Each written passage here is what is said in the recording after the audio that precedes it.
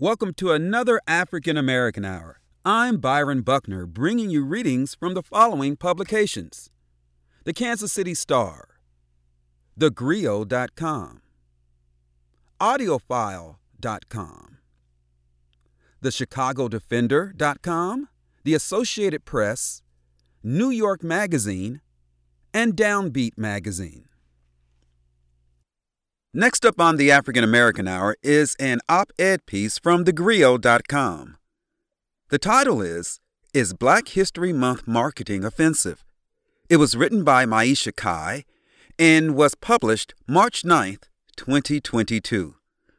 The subtitle to this op-ed is, in a survey of 1,300 Black Americans, approximately 20% found Black History Month promotions disingenuous and offensive. Are Black History Month promotions a celebration of our history or a show of hypocrisy? A survey of 1,300 Black Americans found many feel the answer is the latter. 1 in 5 respondents said they find Black History Month marketing offensive, causing them to question the motives of brands that participate in them, reports Digital.com. Specifically, an overview of the results found 20% of respondents doubted the intentions of brands engaging in Black History Month promotions. Further, 21% found the marketing of the month outright offensive, citing campaigns waged by major corporations and social media businesses as the most egregious. There are companies that all year long have nothing to say about supporting, recognizing, and giving back to the Black community. And February is the only month they feature their Black models in their ads or use their token Black employees for show. Kaisha Parrish, CEO and founder of education and consulting company Luberta and Kalionani Incorporated, told Digital.com. The name of that company is spelled capital Lueberta, capital Kaleonani. We, Black people, know the difference, and best believe we are side-eyeing all companies that are putting on the show just for the month and go back to their regularly scheduled programming afterward. Entrepreneur educator Jules Singletary echoed the sentiment, noting that such promotions often seem performative and disingenuous, adding, I believe Black History Month promotions are pandering to the Black community. I would love to see brands be more thoughtful in how they are marketing to Black people 365 days of the year, not just during the month of February, she continued, surmising many Black consumers not only find targeted promotions offensive, but likely aren't swayed to buy. The survey's findings say otherwise, as 66% of respondents would actually like to see more brands participating in Black History Month promotions. Additionally, 85% said they felt somewhat incentivized to shop a business that does. While no one is under any illusion that a brand's aims are wholly altruistic, 93% of respondents believe Black History Month promotions are at least somewhat supportive of the Black community, reports Digital.com. That said, it's worth noting that those who may benefit most from Black History Month promotions are the Black influencers, entrepreneurs, and brands corporations on board as temporary ambassadors as they get more exposure and income as a result, explains Singletary. Companies see a boost as well, but they are likely to see the most returns by investing in diversity initiatives year-round. Research shows that companies who demonstrate that they are socially responsible tend to grow strongly financially, said Dr. Jovan Willis, a Ph.D. in Educational Leadership and Policy Studies, told Digital.com, adding, the truth will show in their diversity and inclusion data and initiatives. That may be true, but as long as Black History Month is celebrated, adjacent promotions probably aren't going anywhere. Nevertheless, brands would do well to listen to the survey's results. The key to inclusion is empathy, advised digital small business expert Dennis Consort. It also helps to craft your messaging so that it doesn't come across as tokenizing. This requires one to be open-minded about a diversity of thought when it comes to sensitive topics. Hopefully, big brands are listening. We'll see next February. That was an op-ed piece by Maisha Kai from thegrio.com. The title was, Is Black History Month Marketing Offensive?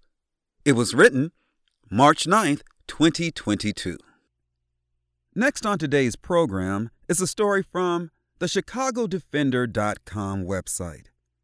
The title is The Legacy of the Pullman Porters Lives Today. It was written by Tammy Gibson and was originally published February 25th, 2022. The Pullman porters were more than men shining shoes, carrying bags, cleaning, and setting up the sleeping berth. These hard-working men were architects of the black middle class and were respected in the community. The Pullman porters played a vital role in the Great Migration, helping transport the Chicago Defender newspaper to the South. The Chicago Defender published articles detailing the opportunities to live a better life in Chicago and encouraged Southern blacks to move north. The Pullman porters would sneak bundles of the Chicago Defender newspaper on the trains and drop them off at barber and beauty shops so they could be distributed to black Southerners. As a result, thousands of Southern blacks fled the South to the North. While Pullman porters were respected in the community, they endured low wages and long hours without overtime pay. To receive full pay, Pullman porters had to put in 11,000 miles or 400 hours. In addition, Pullman porters had to buy their uniforms and pay for their food. Overworked, poorly paid, and often subjected to racism and disrespect, the Pullman porters were still required to do their jobs with a smile. The Pullman porters felt it was imperative to form a union. In 1925, the Pullman porters formed the Brotherhood of Sleeping Car Porters, the first black labor union in the United States. A. Philip Randolph, labor rights activist, was elected as their president. On August 25, 1937, after 12 years of resistance, the Pullman Company signed a labor agreement with the Pullman porters and maids that included increased wages and a limited working more than 240 hours a month. The landmark win was the first in U.S. history that a union of black workers reached a bargaining agreement with a major U.S. company. The legacy of the Pullman porters lives on today and is carried on through their descendants. Award-winning author Art T. Burton is the son of Arthur T. Burton Sr., who was a Pullman porter. Burton Sr. worked on the Illinois Central, Chicago, Burlington, and Quincy, North Pacific, and the Union Pacific. His favorite railway was the Santa Fe, traveling from Chicago to Los Angeles and San Francisco, where he spent most of the time as a Pullman porter. Burton Sr. met celebrities such as Jack Benny, Paul Newman, and Bob Hope. Burton Sr. enjoyed the brotherhood with the Pullman porters. They looked out for and supported one another. When Burton Sr. was at home, he would hang out at the Pullman headquarters on the south side of Chicago to meet up with his Pullman brothers to socialize and play cards. The Pullman porters were the bedrock for the middle class in many cities around the country, says Burton. As a child, Burton loved trains because of his father. Burton remembers his father taking him on one of his routes to California. As a 12-year-old, it was one of the most amazing experiences, said Burton. Burton Sr.'s daily ritual was reading the newspaper at home. I have a deep appreciation for reading because of my dad, he said. Burton Sr. retired in 1968 after 38 years as a Pullman porter. He was able to save enough money to send his 2 kids to college. Burton Sr. was most proud of building a house in Phoenix, Illinois with his own hands. Arthur T. Burton Sr. passed away March 25, 2005 at the age of 101. Burton wants people to know that his father, Arthur T. Burton Sr., was committed to his family. They were not rich, but they had a decent life. His father was dedicated to his job and took great pride in wearing the Pullman porter uniform. Burton was in possession of his father's Pullman porter coat and hat. Cook County Commissioner of the 6th District, Donna Miller, was the great-granddaughter of Norman Robinson, who was a Pullman porter on the Santa Fe Rail. Robinson lived in Chicago on 64th and St. Lawrence. Robinson married Anna Mae Black, one of the Chicago Women's Golf Club founders established in 1937. Miller remembers going to visit her great-grandfather, who she called Grandpa Norman. Growing up, I spent a great deal of time with my great-grandfather, says Miller. Miller remembers her great-grandfather being a sharp dresser. Grandpa Norman always wore a suit and hat. He never left home without his hat. I can only imagine it came from a time when he was working hard as a porter and had respect for himself as a man. He earned dignity and respect because of the lifestyle he chose, says Miller. Miller honors her great-grandfather on her social media for Black History Month with a photo of Robinson at her college graduation at Howard University. It means so much to know that a Pullman porter could stand witness to his great-granddaughter graduating from college, says Miller. Preserving and honoring family history is important to Miller. As a mother of 2 sons, Miller wants them to know their family history and legacy. I tell my two sons the reason I want them to know where they came from is so no one can take that away from them, says Miller. The Pullman Porters were pioneers dedicated to their jobs and influenced economic and social justice. Their sacrifice and contributions played an essential role in this country that will have a lasting legacy in Black history. To learn about the history of the Pullman Porters, visit the National A. Philip Randolph Pullman Porter Museum at 10406 South Maryland Avenue in Chicago, Illinois. That was the story, The Legacy of the Pullman Porters Lives Today. It was written by Tammy Gibson. It appeared at the ChicagoDefender.com website and was originally published February 25th, 2022. Up next on the African American Hour is an obituary from the February 20th edition of the Kansas City Star. The title is Dr. Norge Jerome, researcher who founded field of nutritional anthropology, dies at 91. It was written by Jack Howland. Editor's note: this feature is part of a weekly focus from the Star meant to highlight and remember the lives of Black Kansas Cityans who have died. Through the halls of the University of Kansas Medical Center, Dr. Norge Jerome had the hard-earned reputation of a serious-minded, trailblazing rock star, a researcher whose insights into the ties between nutrition and culture helped her create a new field of study taught in colleges across the world. The Grenadian-born woman, though, was far less intimidating than her daunting resume friends and colleagues recall. Her love of humankind and of mentoring to those facing down the same obstacles she did guided her life and work. When Dr. Rosetta Robbins joined the staff some 50 years ago as the Director of Student Aid, she knew Jerome as a professor beloved by her students and revered by colleagues. She knew her, too, as one of the only other Black faces in a sea of mostly older, mostly white men, and the sole faculty member of color. Robbins, then in her 20s, looked up to her. They met for the first time in a chance encounter in a hallway as Jerome enthusiastically told Robbins she had heard she was here and had been meaning to say hello. Robbins later sat down in her office for a proper meeting. Her staff protectively hovered around her, admiration in their eyes. Mementos from her trips to different continents hung on the walls. Jerome spent a lot more time with her in the coming years as they built a close friendship, advising her on navigating the bureaucracy of the medical field as a woman of color. She spoke often about her steadfast belief in women supporting women. Robbins, now a retired lawyer living in Kansas City, learned over time she was one of possibly hundreds of young women Jerome helped. She thought it was very important for females to have positive role models, Robbins said over the phone this week, and she saw to do that. World's first nutritional anthropologist. Jerome, whose distinction as the world's first nutritional anthropologist meant less to her than her commitment to improving the lives of others through her charitable work and personal mentorship, died 2 months ago on December 21st after years of gradually worsening dementia, family said. She was 91. Her family noticed her condition was getting worse as Christmas crept closer, so they decided to bump up their regular end-of-the-month Zoom call, inviting friends and relatives separated by oceans to say goodbye, according to Jerome's 68-year-old niece, Jacinta Johnson. She died before the set time came around inside the Village Shalom long-term care in Overland Park.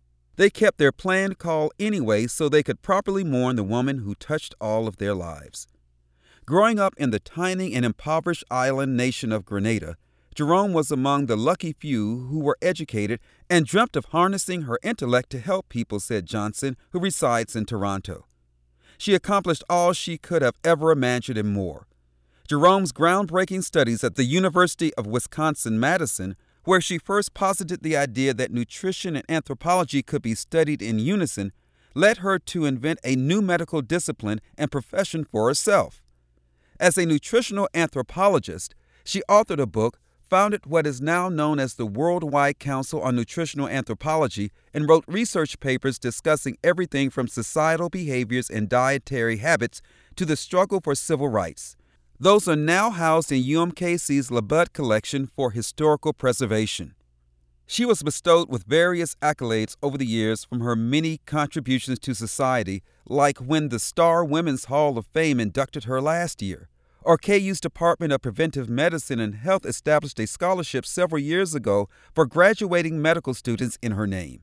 She also was given the Higuchi Research Achievement Award from KU in the early 1980s, which Robbins said meant a lot to her because she was the first ever recipient and a black woman.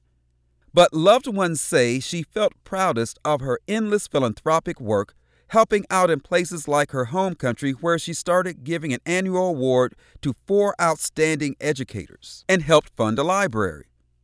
She was very big on giving back, Robbins said. I think really that dates back to her culture, the values and norms of the island that she grew up in Grenada.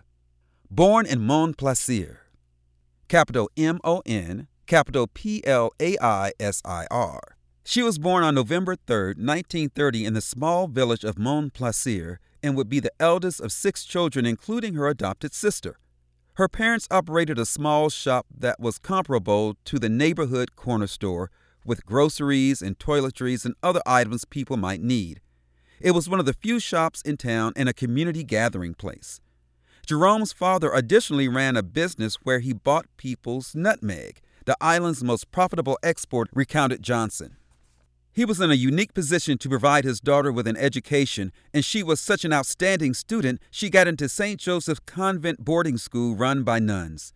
The facility was located in the capital city of St. George's, about 14 miles away. Like many of the out-of-town students, she lived with a family in the city during the week and returned home to her family on the weekends.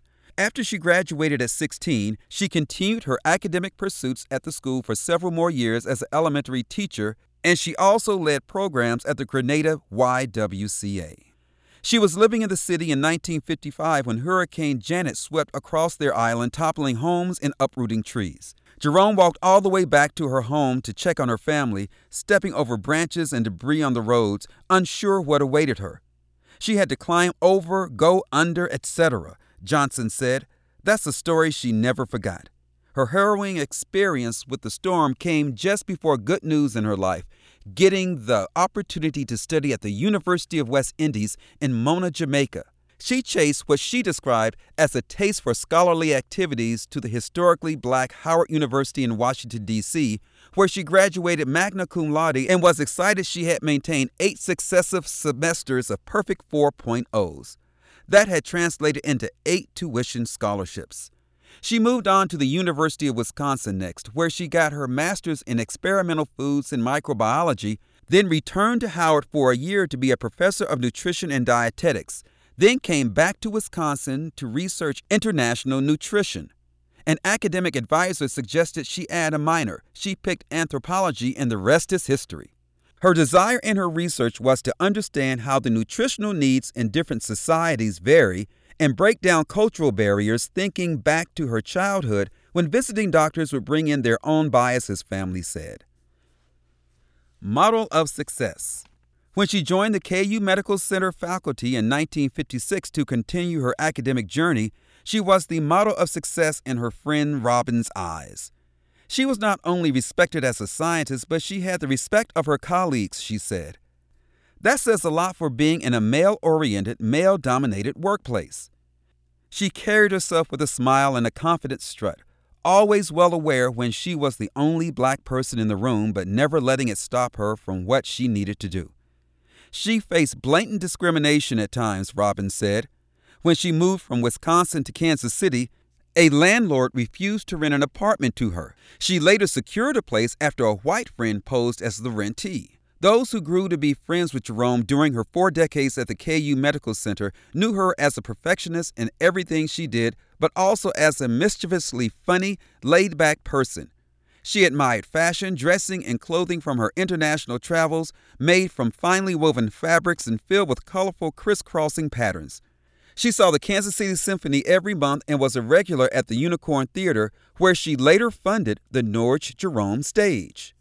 Though she never married, she had an active social life, getting drinks with friends and sometimes jetting off with them to faraway places. She kept up with people regularly, even long after her retirement. She and Johnson, the niece she was closest to, wrote letters back and forth for years, catching each other up on what they were doing and exchanging information about goings-on back in Grenada. The tradition dated back to when they were still living on the island. There was no electricity to make phone calls. In the months before her death on December 21st, Johnson would send her letters reminding her of moments they shared together, trying to jog her waning memory. Her final letter, which Jerome never got a chance to read, described one year she came to Kansas City for Christmas. They went to the plaza, strung up with lights, and had a nice meal. Those are the kinds of memories she's trying to think of instead of these past few years of decline. One of her favorite stories was how Jerome paid for her tuition to go to college, learning about psychology and discovering she really wanted to be a social worker. Her aunt's one condition with her generous aid was simple: pass it forward. So she paid for another one of Jerome's nieces to go to college. She liked to bring out the best in everyone, Johnson said, because everyone has potential and they should use as much of that potential as possible. There is one photograph of the doctor that goes along with this article. She's wearing a red top and a beaded necklace. The caption reads, "Dr. Norge Jerome smiles for a photo." She worked at the University of Kansas Medical Center for 4 decades, developing the study of nutritional anthropology, which looks at how human behavior and nutrition are linked. That was an obituary from the February 20th edition of the Kansas City Star newspaper. The title was, "Dr. Norge Jerome, researcher who founded field of nutritional anthropology, dies at 91. It was originally published February 20th, 2022, and was written by Jack Howland. The next story for today is from the Associated Press and its AP.com website. The title is, "Black Population Grows in Suburbs, Shrinks in Cities." It was written by Sophia Tureen and was originally published March 13th, 2022. A longtime area staple with its wagon wheel decor and Roy Rogers ribeye, the Ranch Steakhouse is fighting to reopen as one of the last sit-down restaurants in the once flourishing Black Chicago neighborhood of Roseland. About 13 miles away near Indiana, Christopher Kane and wife Deja Cousins Kane sought a new market for their wine bar that promises good vibes only, settling on the suburb of Lansing, where growth has included a steady increase in black residents. The two enclaves of roughly 30,000 people reflect how black migration patterns in the 21st century are changing the makeup of metropolitan areas nationwide. For decades, black residents have been leaving some of the nation's largest cities, while suburbs have seen an increase in their black populations.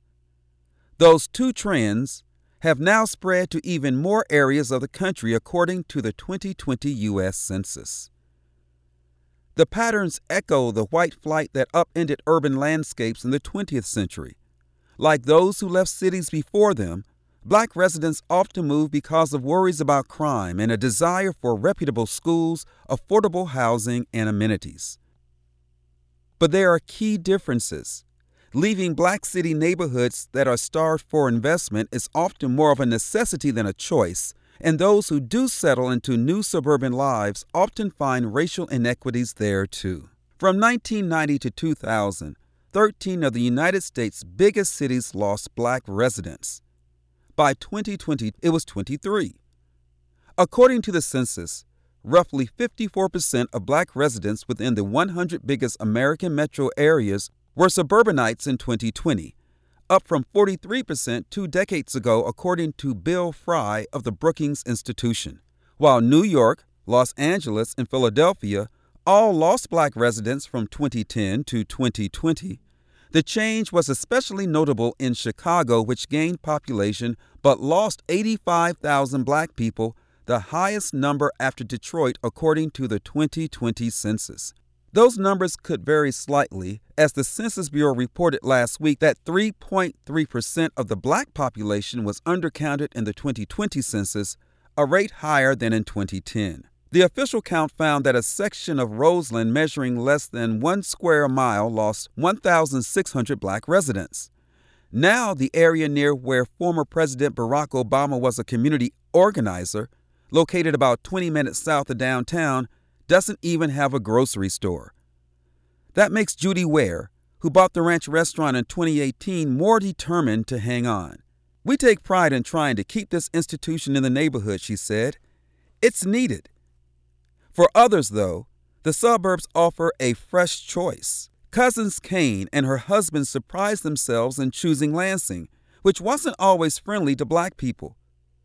Settled by Dutch and German immigrants, the city has seen a roughly 50% increase in its black residents, who now represent almost half the population. Lansing recently elected its first black trustee. "It feels like we are finally getting an opportunity to bring something to the table and bring something to the conversation," Cousins Kane said. The trends are nuanced. Part of the explanation is that black residents are continuing to move to southern cities in a reversal of the Great Migration, a movement that began in the 1910s and resulted in millions leaving the South for northern cities to escape discrimination. But more recently, some of the starkest changes are happening within metro areas as suburbs of major cities see black population growth. Black residents, who represent roughly 40% of Chicago's population in 1980, now make up less than 30%. Their presence increased meanwhile in dozens of Chicago's suburbs from 2010 to 2020. Chicago residents and demographers offer no shortage of reasons for the urban exodus. The decline of the steel industry and blue-collar jobs starting in the 1970s, the war on drugs, the dismantling of public housing in the 2000s that displaced thousands of black residents, school closures in 2014 that disproportionately affected black and Latino children. "It's really hard to point to one specific thing," said Dan Cooper, Director of Research with Chicago's Metropolitan Planning Council. "And when you look at the confluence of factors, black folks haven't been centered in policy, or they are centered in wrong ways." Chicago, long a segregated city, continues to report disparate outcomes by race when it comes to home ownership, income, transportation access, and more. In Roseland, residents note persistent crime, delayed city services, and a train line that ends at Roseland's northern edge. Worries persist about population loss diluting black political power as drafts of a political remapping show fewer majority black wards. Many said those issues forced them to leave.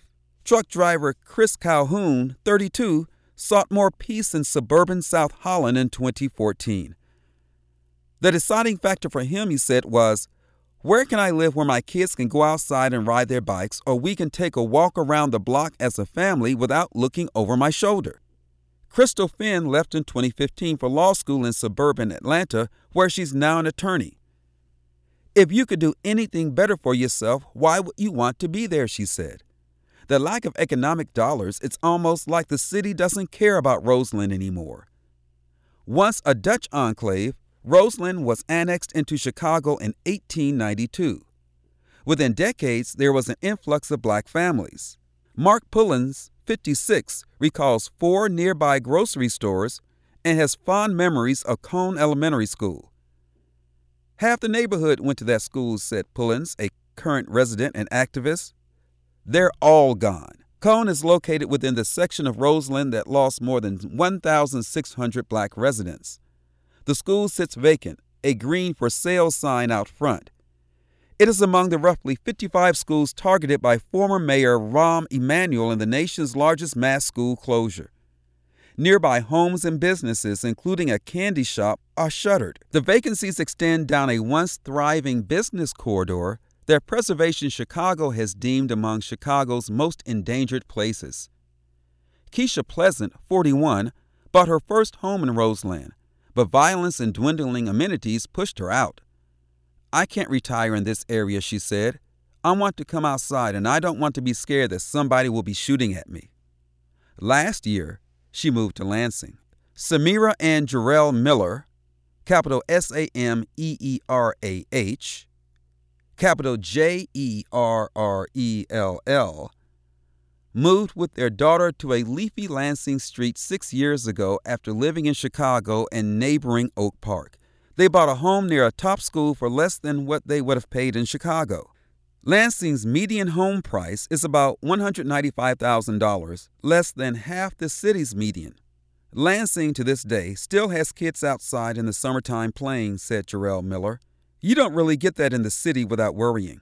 The growing black population prompted Michaela Smith, who moved to Lansing in 2002, to seek office. She became the suburb's first black trustee last year after a challenging campaign in the predominantly white suburb. I had to do more persuasion to convince the voters, Smith said. Activists say Lansing has had its fair share of issues involving race. In 2017, a black teenager was held down and threatened by a white off-duty police officer, a confrontation that led to the city to enter a memorandum of understanding with activists and the United States Department of Justice.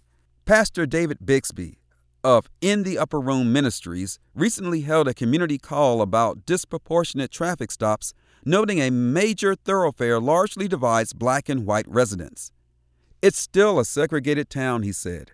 Still, the 76-year-old, who moved into the parsonage 6 years ago, has about 250 congregants now, an increase of about 20%. Lansing is also seeing a boost in black-owned businesses. Kane & Cousins opened their chic SL wine bar last year, with R&B and jazz setting the mood. Support, particularly from black customers, has been strong. We want our own version of Cheers, Cousins said. Roseland's residents who remain take pride in Obama's work there and say they've seen signs of a turnaround. Chicago officials recently launched a $750 million program to improve neglected neighborhoods, including Roseland, and have detailed plans for a train line extension. The Greater Roseland Chamber of Commerce hopes a community hospital will grow into a medical district. Judy Ware is preparing to resume table service at the ranch after struggling through the coronavirus pandemic. A fire set during unrest following George Floyd's killing in Minneapolis destroyed the restaurant's interior, and takeout only couldn't sustain the business, which has been operating for more than 50 years. After renaming it Ware Ranch Steakhouse and installing new flooring and orange booths, Ware is feeling optimistic as she prepares to reopen this month. If we can weather the storm, I think we'll come out good on the other side, she said. There is a lot of stuff waiting to happen in Roseland. There are several pictures and a graph that go along with this story. The first shows a lady wearing a black parka and a red turtleneck sweater. She's standing in front of a sign that says, The Ranch Steakhouse. The subtitle reads, Judy Ware poses for a photo outside her restaurant in Chicago, Thursday, January 20th, 2022. Judy Ware is preparing to resume table service at the ranch after struggling through the coronavirus pandemic. A fire set during unrest following George Floyd's killing in Minneapolis destroyed the restaurant's interior, and takeout only couldn't sustain the business, which has been operating for more than 50 years. The next photograph shows a man and a woman standing in a doorway. The man is wearing a white shirt. The woman is wearing a black t-shirt. She's also wearing glasses. The man has dreadlocks. The caption to the photograph reads, Deja Cousins Kane, left, and her husband Christopher Kane posed for a photo at their SL Wine Bar in Lansing, Illinois, Tuesday, January 20th, 2022. The owners of a black-owned wine bar that opened during the pandemic and has had great business. For decades, black residents have been leaving some of the nation's largest cities, while suburbs have seen black population growth. The 2020 U.S. Census shows these trends have spread to more areas. The changes have been particularly notable in Chicago. The next photograph shows a lady standing outside a building wearing a winter coat. She's smiling at the camera. She has on glasses. Her hair is braided. The caption reads, Samira Miller, capital S-A-M-E-E-R-A-H, poses for a photo at her home in Lansing, Illinois, Tuesday, January 20th, 2022. Samira Miller and her husband moved to Lansing around 5 years ago with a young daughter. For decades, black residents have been leaving some of the nation's largest cities, while suburbs have seen black population growth. The 2020 U.S. Census shows these trends have spread to more areas. The changes have been particularly notable in Chicago. The next photograph shows a man standing inside a church. The carpet is red, and there are red cushions on the dark wooden pews. The caption reads, Reverend David Bixby poses for a photo in his church in Lansing, Illinois, Tuesday, January 20th, 2022. He moved to Lansing, Illinois 6 years ago. His predominantly black church has grown in that time by at least 20%. The graph is a map of the United States of America. It has dots that indicate the increase or decrease of black population in cities and towns across the country. The title to the graph is Black Population Change, 2010 to 2020. That was the story, Black Population Grows in Suburbs, Shrinks in Cities. It was from the Associated Press's AP.com website and was written by Sophia Terene. Next in today's program is an article from New York Magazine and its January 31st, 2022 edition. The title is Fear of the Hoodie, written by Emil Wilbekin, capital Wilbekin. The history of the hoodie aligns with America's divisions of class, race, and identity. It has served as a vehicle for both this country's dreams, athleticism, higher education, luxury, and denials, counterculture, anti-establishment, racial injustice. It was born in the 1930s at Champion when the clothing company that made sweatshirts attached a hood. It soon became popular with athletes and laborers in the Northeast because the added fabric served as a form of protection against the elements, and later with high school athletes who would wear their school's logos and crest on their chests. Then, in 1973, the beat dropped in the Bronx, and the hoodie became the uniform of MCs, stick-up kids, graffiti artists, and b-boys. A staple of hip-hop culture, the hoodie represented defiance, the down low, discretion, and dignity. When skateboard kids in L.A. and punk rockers in New York City adopted it, the sweatshirt with the hood became a symbol of disruption. Suddenly, the counterculture found itself with a new street-style standard that could be idiosyncratic by way of color, size, patches shredding, band logos, safety pins, skulls and crossbones, bleaching, or whatever you wanted to add to say fuck you. In the golden era of hip-hop, the hoodie went global. Tupac Shakur wears the hoodie in the movie poster for Juice, as do the Wu-Tang Clan on the cover of their debut album, Enter the Wu-Tang, 36 Chambers, in 1993. This is when the fashion industry began appropriating the urban look, creating the luxury versions of the hoodie worn on the runways of Gucci, Prada, Versace, Ralph Lauren, Isaac Mizrahi, Chanel, and Giorgio Armani. Like hip-hop, the hoodie had crossed over again. But its association with black culture raised the hackles of the white establishment. In 2005, the NBA, under then-Commissioner David Stern, announced its controversial dress code aimed at clothing associated with hip-hop culture, banning players from wearing jerseys, shorts, hats, do-rags, T-shirts, large jewelry, sneakers, boots, especially Timberlands, and hoodies. Then Trayvon Martin was fatally shot, and his killing made the hoodie a symbol of black life, internalized anger, and social justice globally. On March 21, 2012, activists in New York staged the Million Hoodie March from Union Square to the United Nations. That day, I wore my hoodie on the subway, walking through the streets of Midtown and at work in the offices of Time Incorporated, along with my colleagues, instead of our usual blazers and slacks, jeans, and button-downs. Today, for black public figures, the hoodie, thanks in large part to Trayvon's death, has become a superhero cape, the uniform for those who want to make a statement about social and racial justice. The hoodie has become a fundamental piece of my wardrobe since the killing of Trayvon, even more during the COVID-19 pandemic, and most definitely since the murder of George Floyd. What the hoodie has come to represent for me is a sense of comfort, of safety, and a pointed message to the world that as a black man living in this country, my life and the lives of my community matter, no matter how uncomfortable it makes white America feel. There's one photograph that goes along with this story. It is a picture of a hoodie stretched out on a table. Underneath it is a yardstick. At the top of the picture, there are the words ME12 as received. The caption reads, "The hoodie Trayvon Martin was wearing when he was killed." That was the article, "The Fear of the Hoodie" by Emil Wilpekin. It came from New York Magazine's January 31st, 2022 edition.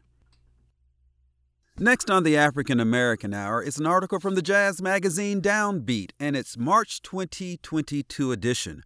The title of the article is "Emmanuel Wilkins Preaches the Word."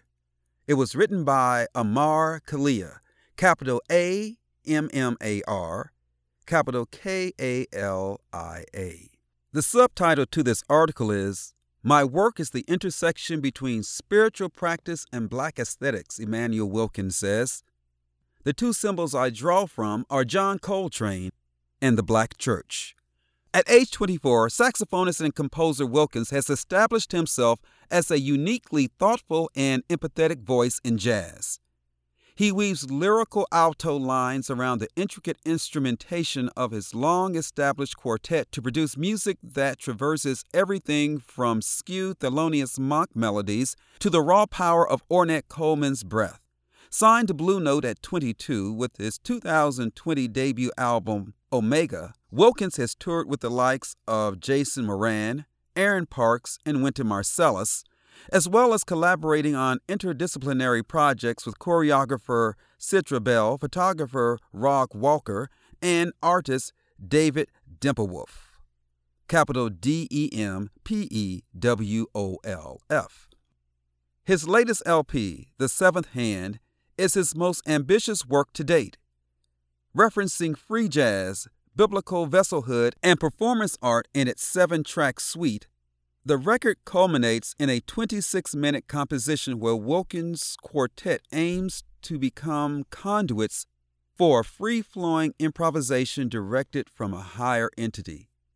It is a heavy concept worn lightly, the divine hand passing through their intuitive instrumental communication to produce the wails, moans, and emotive charges of creativity itself. The commitment to a bone-deep ancestry of improvised music began during Wilkins' Philadelphia childhood, where he was surrounded by the music of the city's native son Coltrane and the uniquely black space of the church. Starting out on the violin at 3, before moving to the saxophone at 8 in order to gain a spot in his school band, he soon realized that music brought with it an innate sense of fellowship. "When I started playing the saxophone, community came with it," Wilkins says over a video call from his New York apartment.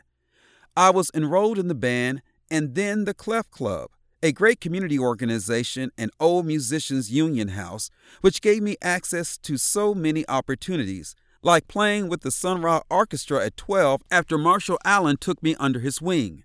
I didn't know who they were at the time. I just thought it was some old people I could play with.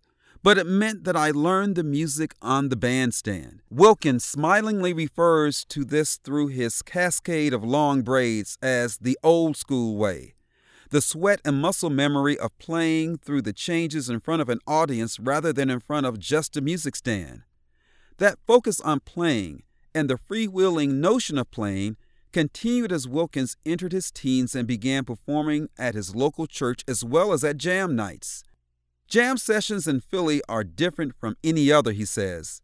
"They would call train songs and we would play for 30 or 40 minutes, sometimes just one chord for an hour with only 3 or 4 horn players.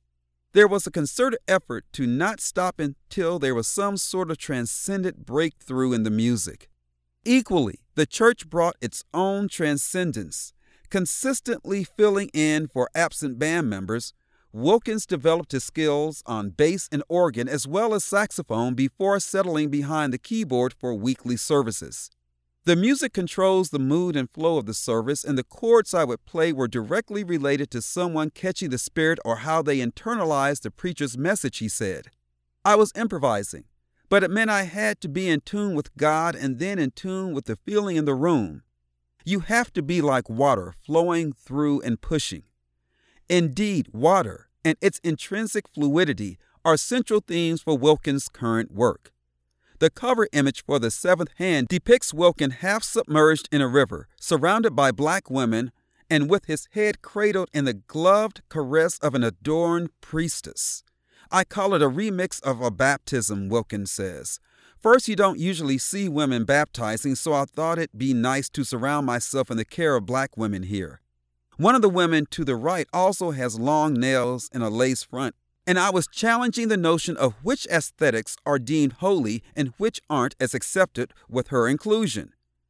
It is a deeply engaging image, one centered on Wilkins' peacefulness in the cyclical surrounds of these women. The reimagined baptism serves as a symbol for the immersion of the Holy Spirit that Wilkins and his band then attempt during the record itself. Water flows through the vessel, but at the moment of vesselhood, you are not only a conduit, you are subsumed too, Wilkins said. That's what we wanted to capture by the time we reached the seventh track. We're sacrificing our bodies to innate feeling and becoming vessels for this music. Referencing the biblical symbolism of the number 7 as representative of divine intervention, exceeding 6 as the limits of human possibility, Wilkins sees this work as something ineffable and only possible in the purely improvised moment of its making. I was interested in putting the body through something rigorous in order to produce a result that is out of body and also dangerous, since we didn't know what would happen, he says. We just went into the studio and recorded all 6 compositions in order. By the 7th, I told the band to play freely. The result is a yearning, striving 26 minutes, building from chromatic bop lines on Wilkins' saxophone, backed by punchy comping from pianist Micah Thomas, to guttural moans intersecting with bassist Daryl John's languid plucking, and ultimately ending on the textural explosion of drummer Kwaku Sumbry's, capital Kweku, capital Sumbry, Latin-influenced cymbal work where Wilkins' horn reaches higher and higher as if speaking, screeching in tongues. It is a composition that expresses the telepathic communications of a band that has spent many more years playing together than Wilkins' age would imply. Initially meeting bassist Johns at Christian McBride's Jazz House Kids summer camp when they were in their early teens, Wilkins went on to collaborate with pianist Thomas while the pair were at Juilliard. Drummer Sumbry first played with Wilkins during a session for vibraphonist Joel Ross. The first time we all played together, it felt like this is what we should be doing, and so we kept it together, Wilkins says. Gigging regularly around New York, the band soon built a repertoire of original music that formed the basis for Omega. We had been playing as a band for about 3 years at that point, so we had a lot of work under our belt, Wilkins said.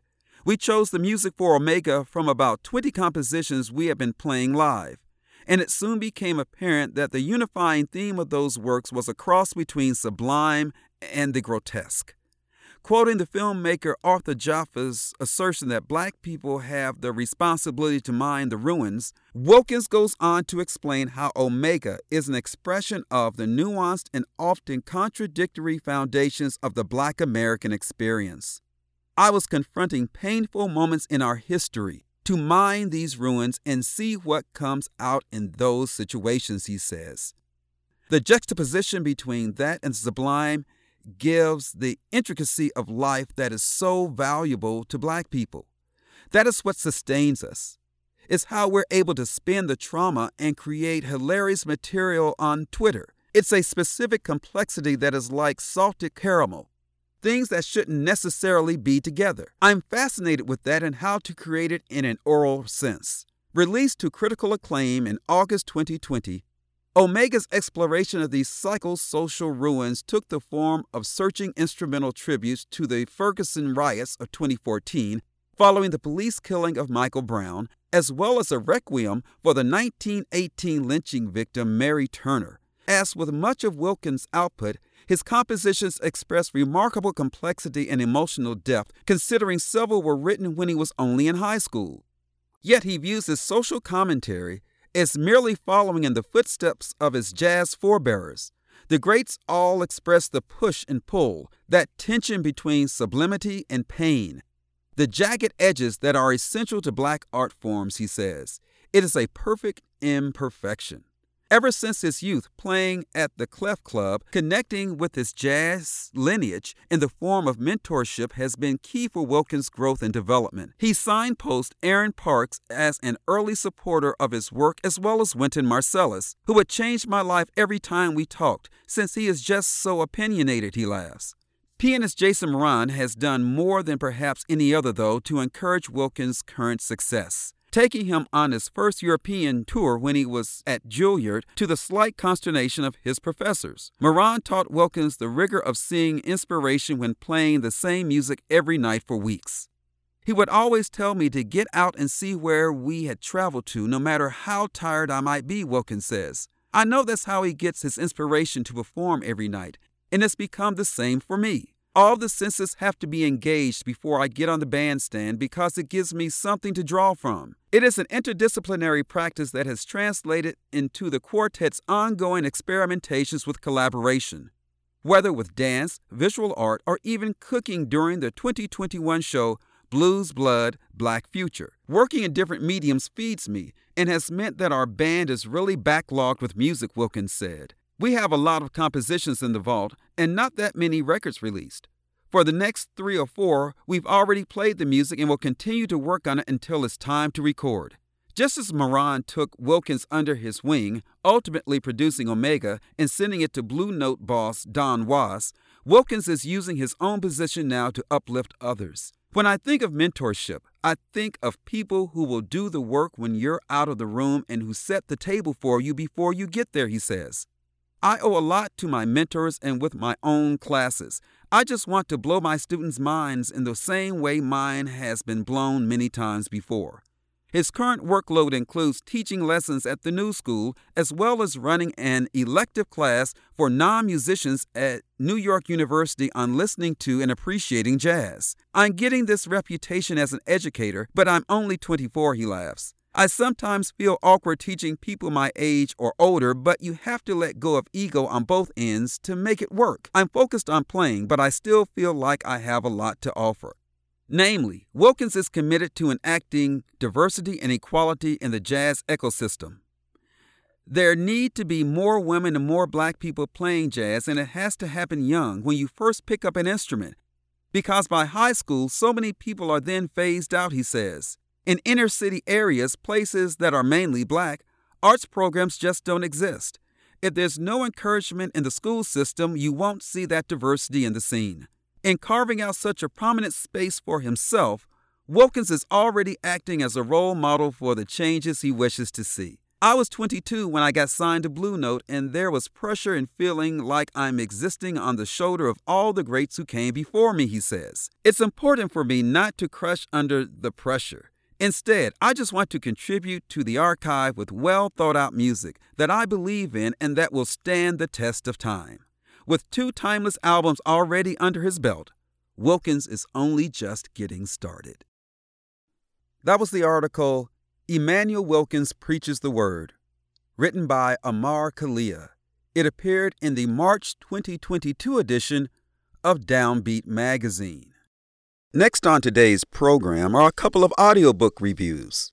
The first is from AudiofileMagazine.com. The title of the audiobook is Waiting Till the Midnight Hour, written by Peniel E. Joseph. It's read by Beresford Bennett. It falls into the category of history.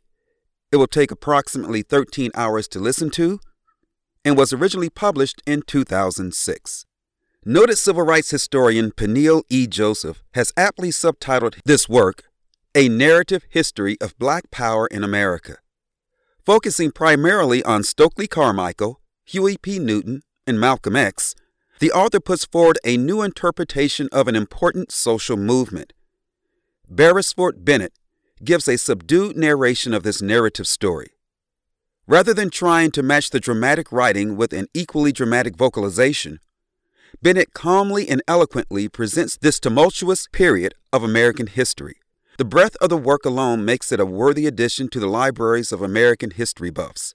Further, Bennett's reading also makes this hotly debated period of African American and American history both an accessible and fascinating audio experience for any listener. This review was originally published November of 2008 And that was a review of the audiobook Waiting Till the Midnight Hour by Peniel E. Joseph, which is read by Beresford Bennett. The next audiobook review, also from AudiofileMagazine.com, is the audiobook Black Cloud Rising by David Wright Fallade, capital F-A-L-A-D-E,